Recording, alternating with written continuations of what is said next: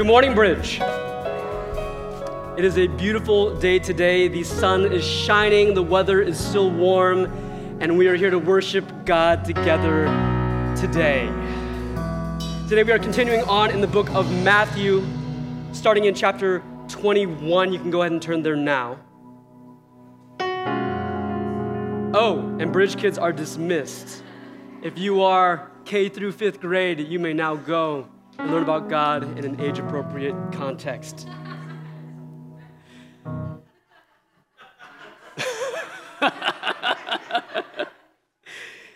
Well, every now and then I hear in the news about an old lady who has decided to leave her millions of dollars to her pet cat. You ever hear those stories? Yeah? Yeah, you're in favor of that, Nora?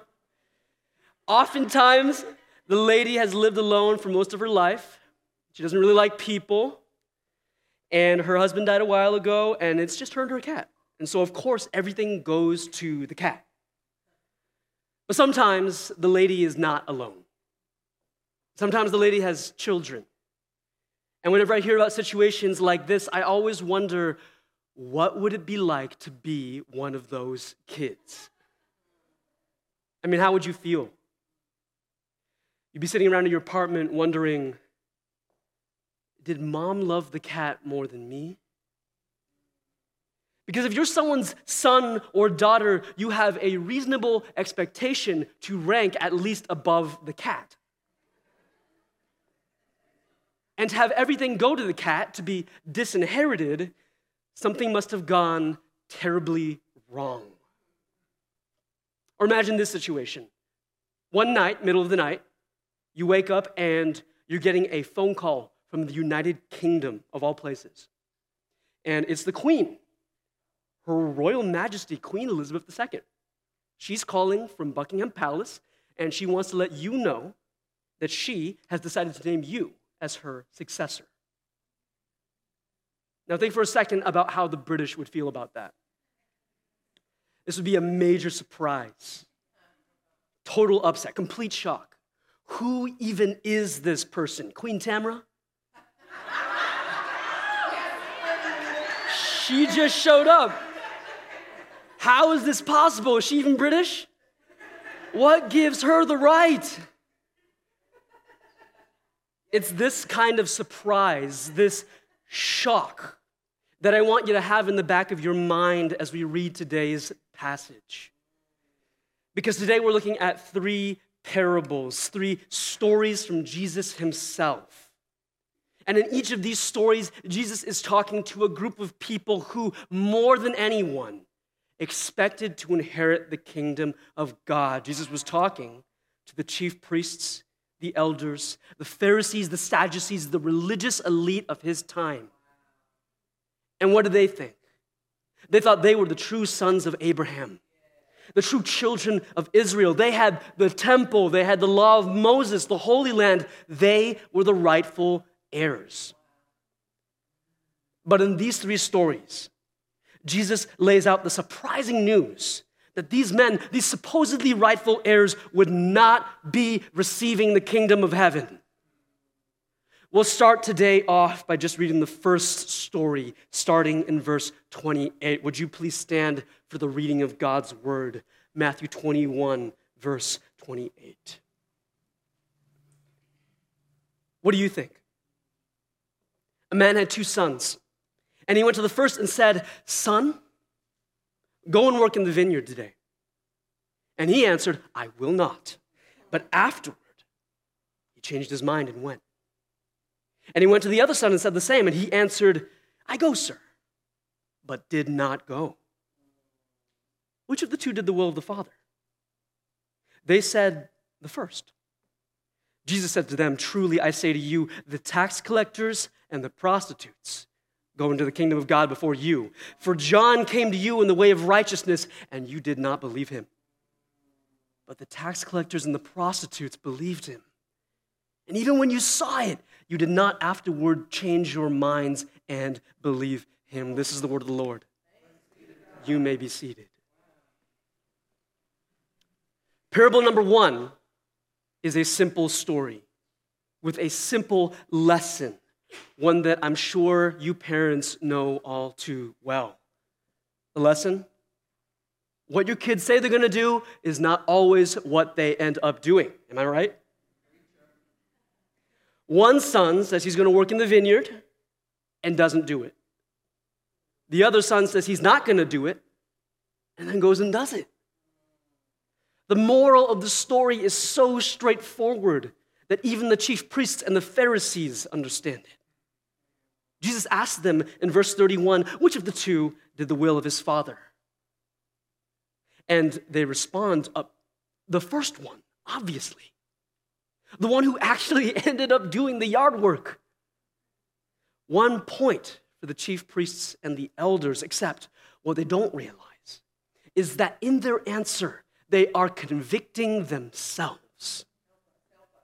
Congratulations, chief priests, you just got played. Jesus comes at them with a surprising twist in the middle of verse 31. Truly, I say to you, the tax collectors and the prostitutes go into the kingdom of God before you. Boom. The first son, the one who does his father's will. You think that's you, chief priests and elders? Wrong. Guess what? It's actually the people you'd least expect, the kind of folks that you look down on. Verse 32.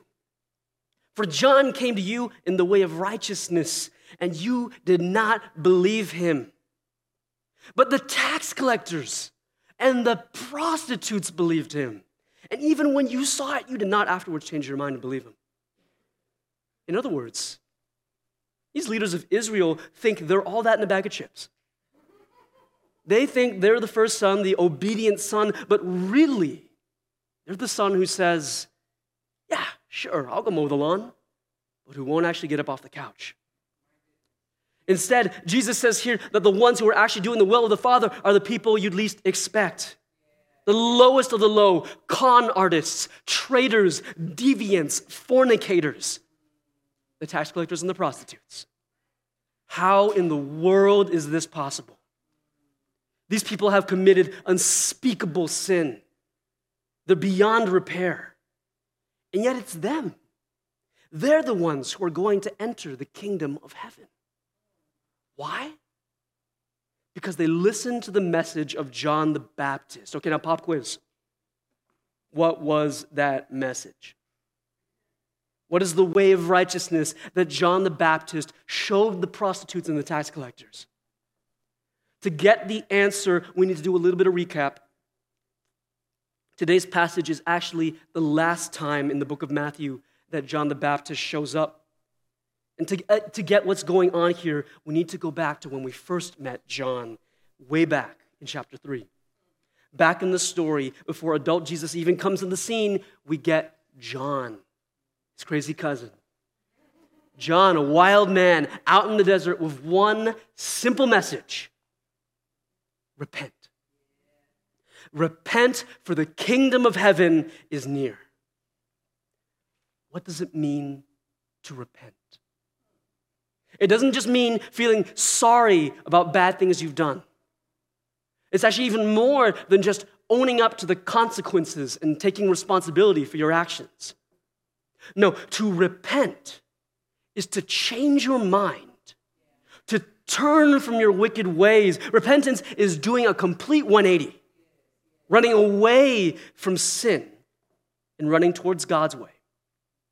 Because when the King of Heaven comes, and the kingdom of heaven is near, you better be doing things his way. And you know what? People did it. They repented.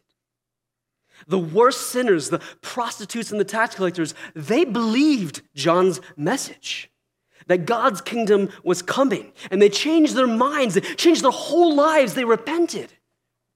They said, how I've been living is wrong. I don't want to do this anymore. I'm sick of it. I want to do things God's way. This is the way of righteousness. To repent, to say God's way is better.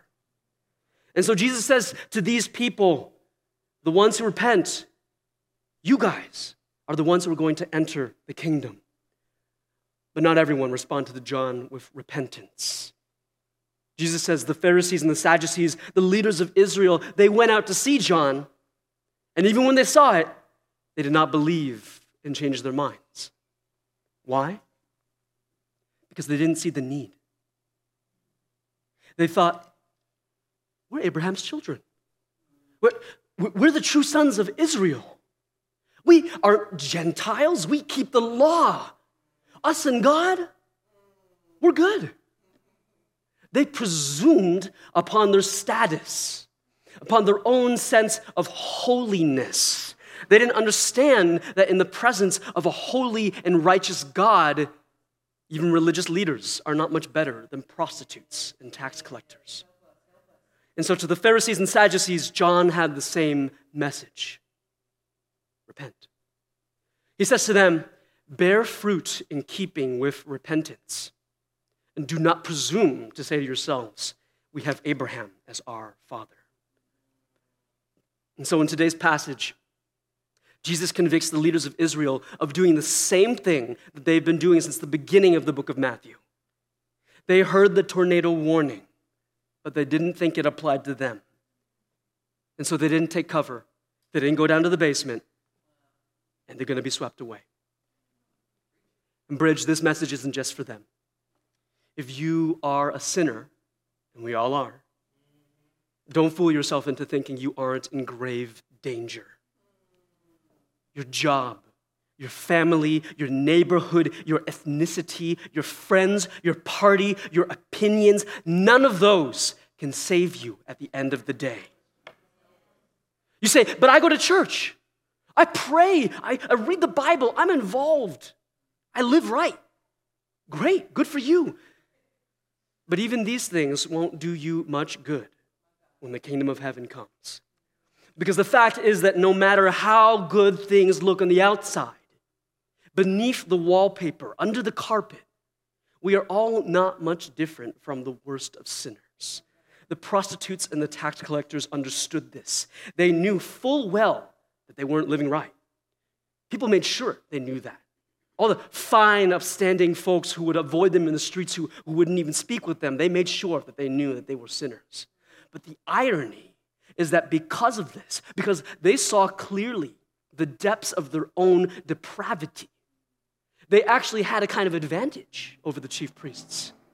Their sin was so obvious that they couldn't fool themselves. They knew they needed help. They needed to repent. And so repent they did. Brothers and sisters, don't fool yourselves.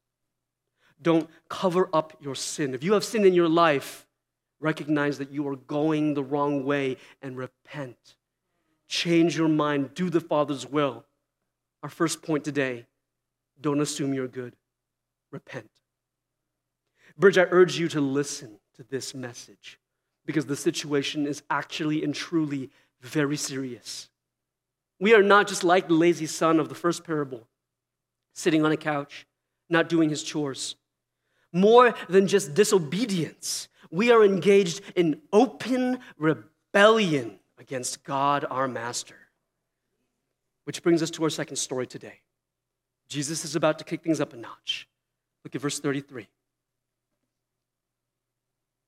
Hear another parable.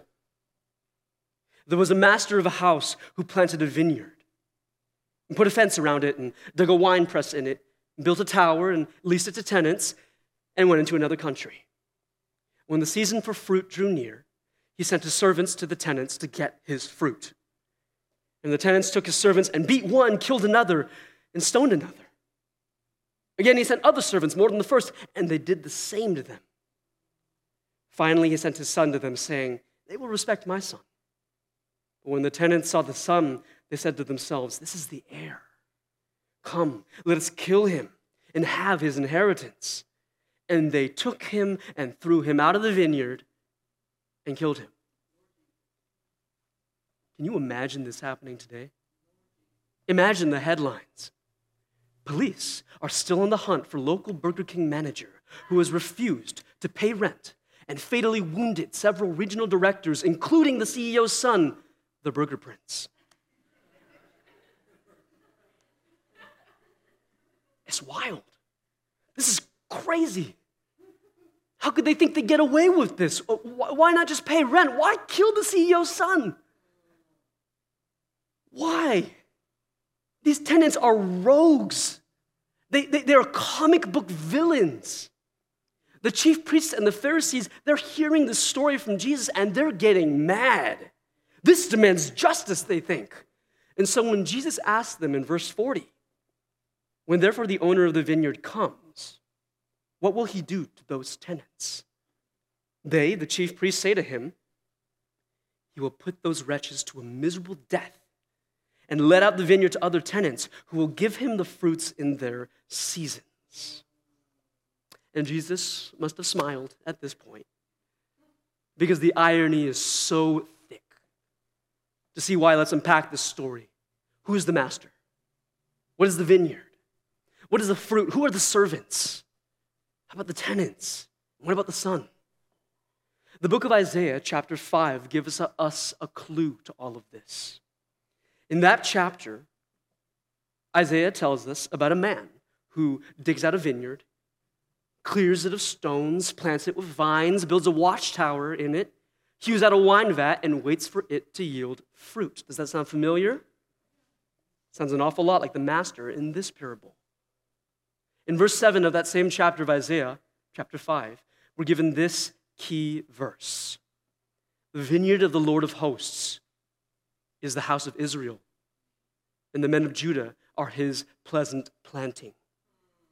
And he looked for justice, but behold bloodshed. For righteousness, but behold an outcry.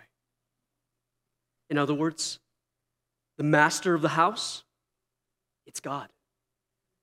God who planted his vineyard, Israel, who filled it with vines, the people of Israel, so that they might produce fruit. What fruit? The fruit of justice and righteousness. You with me so far? So then who are these tenants who dare to seize the vineyard, abuse the master's servants, and even kill the master's son? These are the leaders of Israel themselves. The very people Jesus is talking to right now, those who over and over and over again, over the course of hundreds and hundreds of years, killed the Lord's servants, his prophets, and who are going to kill the Lord's Son, Jesus Christ, the man who is talking to them right now. And just like the tenants in the parable, the chief priests and the elders are going to think that they have won. The vineyard is theirs. But you know what? They're the real fools. The master will never let them do this. The very same justice that they are now calling down upon the tenants is the judgment that they will receive. While this parable ends there, with the son dying, Jesus goes on to add another mysterious note.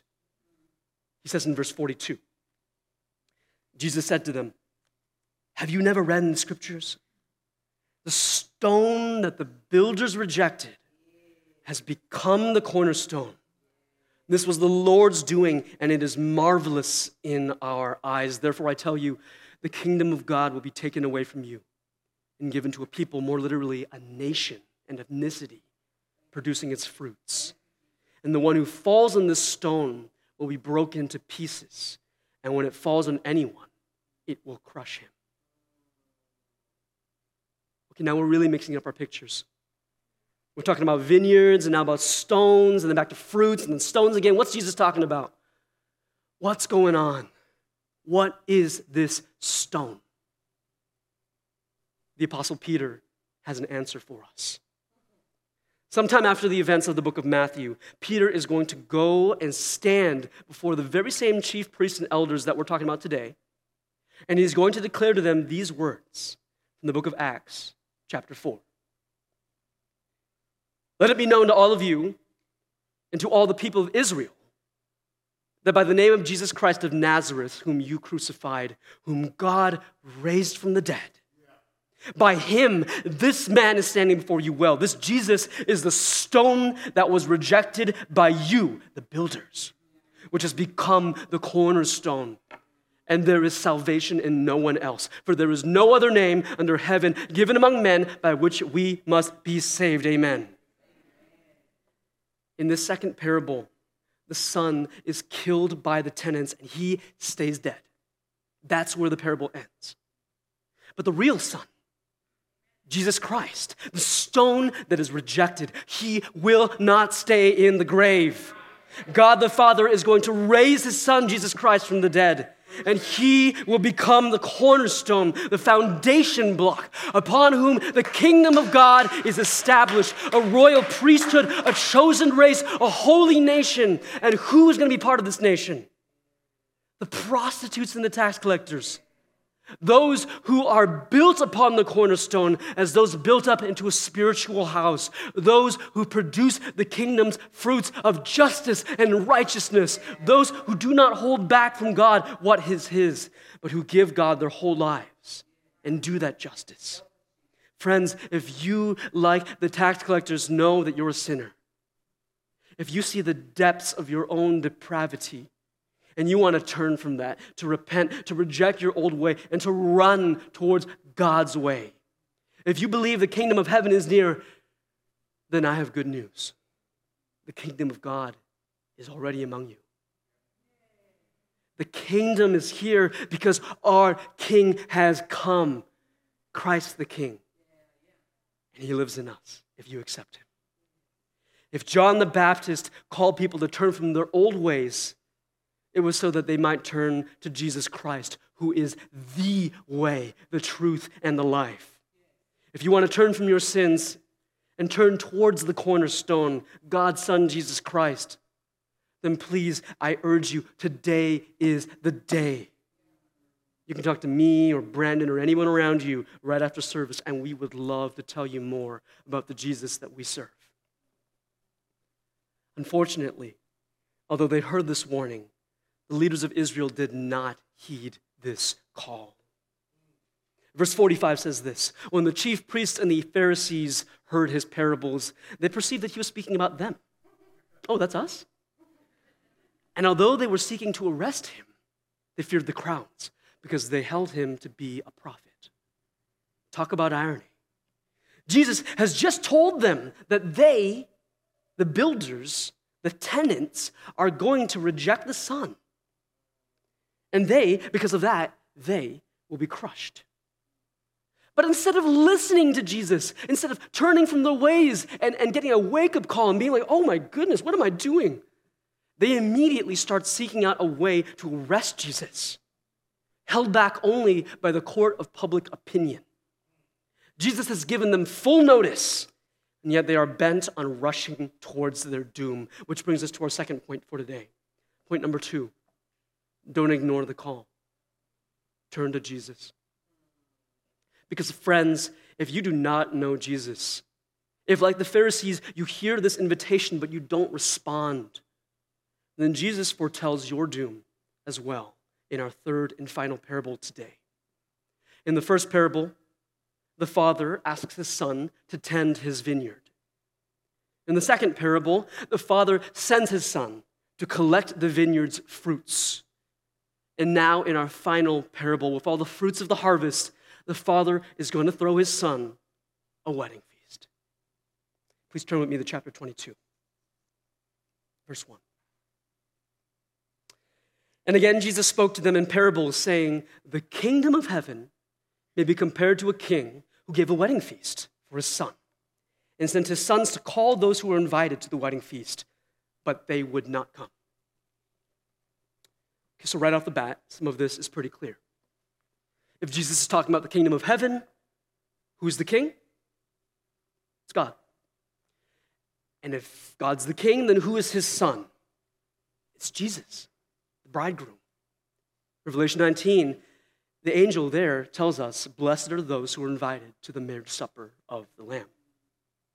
And when we invite people to accept Jesus into their hearts, we're inviting them to a wedding feast. When the king's servants, whom he sends to call everyone on the invite list, says, come, the time is here, what they're saying is, let's party. The wedding's here. It's time. I was just at a wedding yesterday, Sam and Jaden's. It was great. Brandon preached. It was awesome. And then after the ceremony, what did we do? We partied. We had a wedding feast. But unfortunately, to this wedding feast, many will not come. And so the king gives them a second chance in verse 4. Again, he sent other servants saying, tell those who are invited, see, I have prepared my dinner. My oxen and my fat calves have been slaughtered, and everything's ready. Come to the wedding feast. Look, guys, come on. I bought prime rib. It's been cooking in the oven, 6 hours, 250 degrees. The table is set. Everything is ready. Let's eat.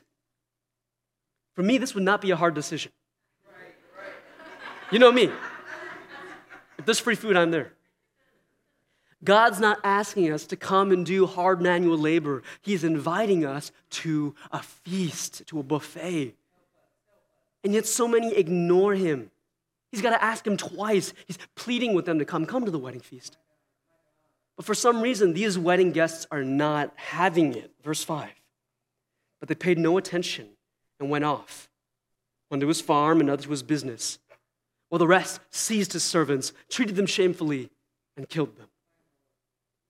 Now, when I got married 4 months ago to my beautiful wife, Kirsty, we had a lot of people decline our invitation for any number of reasons. But nothing like this happened to us. Nobody killed the messenger. Once more, Jesus makes the story go wild, off the rails, to illustrate just how crazy these people are being. Some respond to this generous invitation with cruel, unwarranted hostility, seizing the king's servants and killing them. This is what the chief priests and the elders are doing, responding to the king's summons with nothing short of rebellious aggression. And you might think, well, at least that's not me. I haven't killed anyone. But others who were invited to the feast just had better things to do. They had urgent business to attend to. They had to take care of the family farm. They got deadlines and mouths to feed and bills and overtime. They don't have time for the wedding. They don't have time for Jesus. They got more important fish to fry. And the sad thing is that whether you're like the Pharisees and you openly oppose God or you just simply ignore him, the end result is the same. You won't be going to the wedding feast. If you reject the king, then the king will reject you. Verse 7. The king was angry, and he sent his troops and destroyed those murderers and burned their city. And then he said to his servants, the wedding feast is ready, but those invited were not worthy. Go therefore to the main roads and invite to the wedding feast as many as you find. And those servants went out into the roads and gathered all whom they found, both bad and good. So the wedding hall was filled with guests.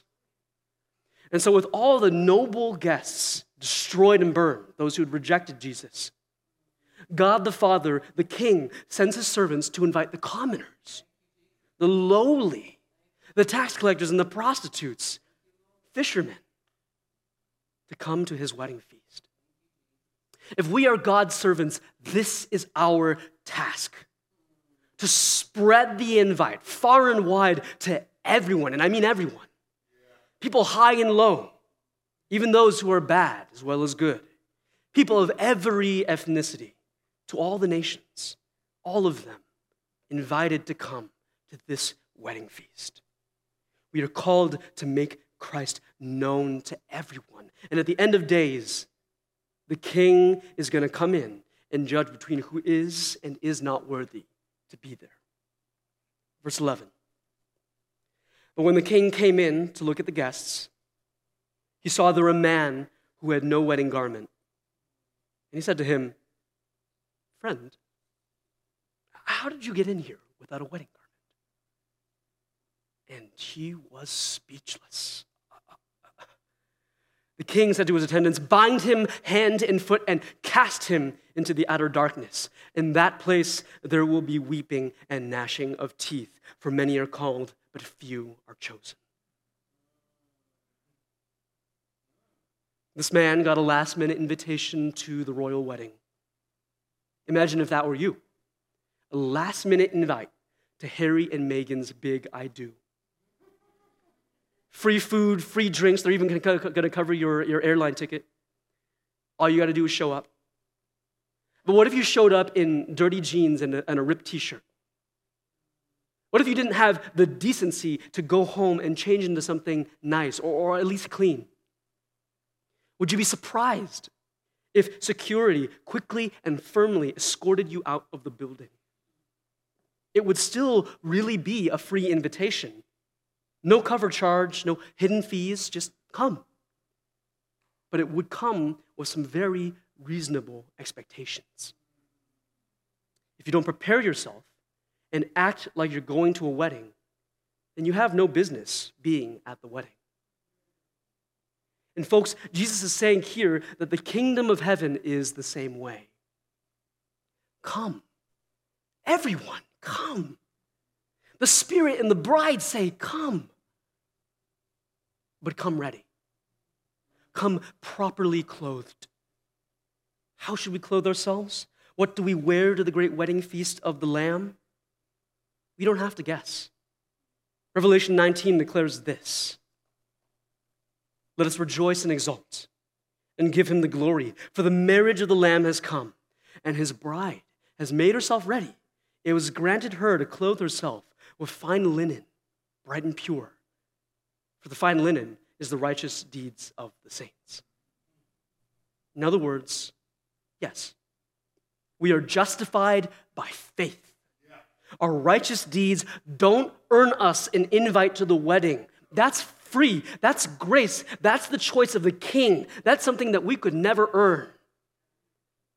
But by our righteous deeds, we demonstrate that we want to be at the wedding. We show that we truly belong in the kingdom. Because kingdom people live kingdom lives. Kingdom people live kingdom lives. And so we need to bear fruit in keeping with repentance. We need to follow John the Baptist's words and produce the fruit of justice and righteousness. Our third and final point for today: don't live your old life. Live like you're on the invite list. Don't live your old life. Live like you're on the invite list. If we don't do this, if we forget that we have a royal invitation, we demonstrate that we belong outside the wedding, in the outer darkness, where there is weeping and gnashing of teeth. The rebellious city burnt to the ground, the doom of those who reject the king, and the joy of his wedding feast. I'll close by saying this. In these three parables, Jesus is really calling us to do one thing: to give up our old lives, to stop being God's enemy, to change our minds, to turn in repentance, to do the Father's will, to be built upon the cornerstone, to produce the fruits of the kingdom, to accept the wedding invitation, to put on clothes of righteousness. All of this, all of these pictures, these parables are pointing us towards one thing: life in the kingdom of heaven. A life that could be yours. If you haven't accepted the invitation, today is the day. And if you have accepted the invitation, if you're going to the wedding feast, but if there's any area of your life that is not a kingdom life, I want you to think carefully. Which clothes are you wearing? Clothes of righteousness or of darkness? I urge you to put on clothes fitting for the wedding feast. Today is the day to repent. Repent and turn and find the joy that can only be found in God's kingdom. This is Jesus' invitation to you. I pray that you will accept it. Let's pray.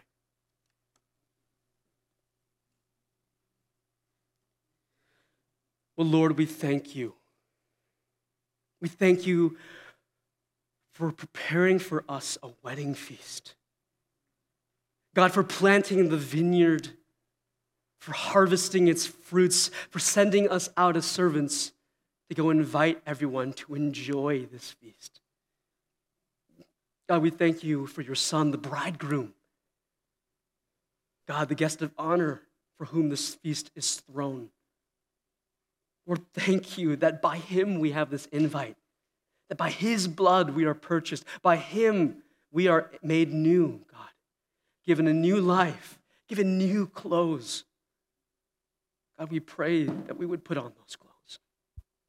God, that we would put on the clothes of justification and righteousness. God, that we would be worthy of your kingdom. God, I pray for all those here, all present. God, that all would accept your invitation, that all would live like they are on the invite list. God, would you be with us? Would you purify us, sanctify us, cleanse your church, and make us worthy of this wedding feast? God, we thank you. We thank you for everything. We recognize that we are in this process of being sanctified. And until the day that we get to dine with you in heaven, we do pray, let your kingdom come, let your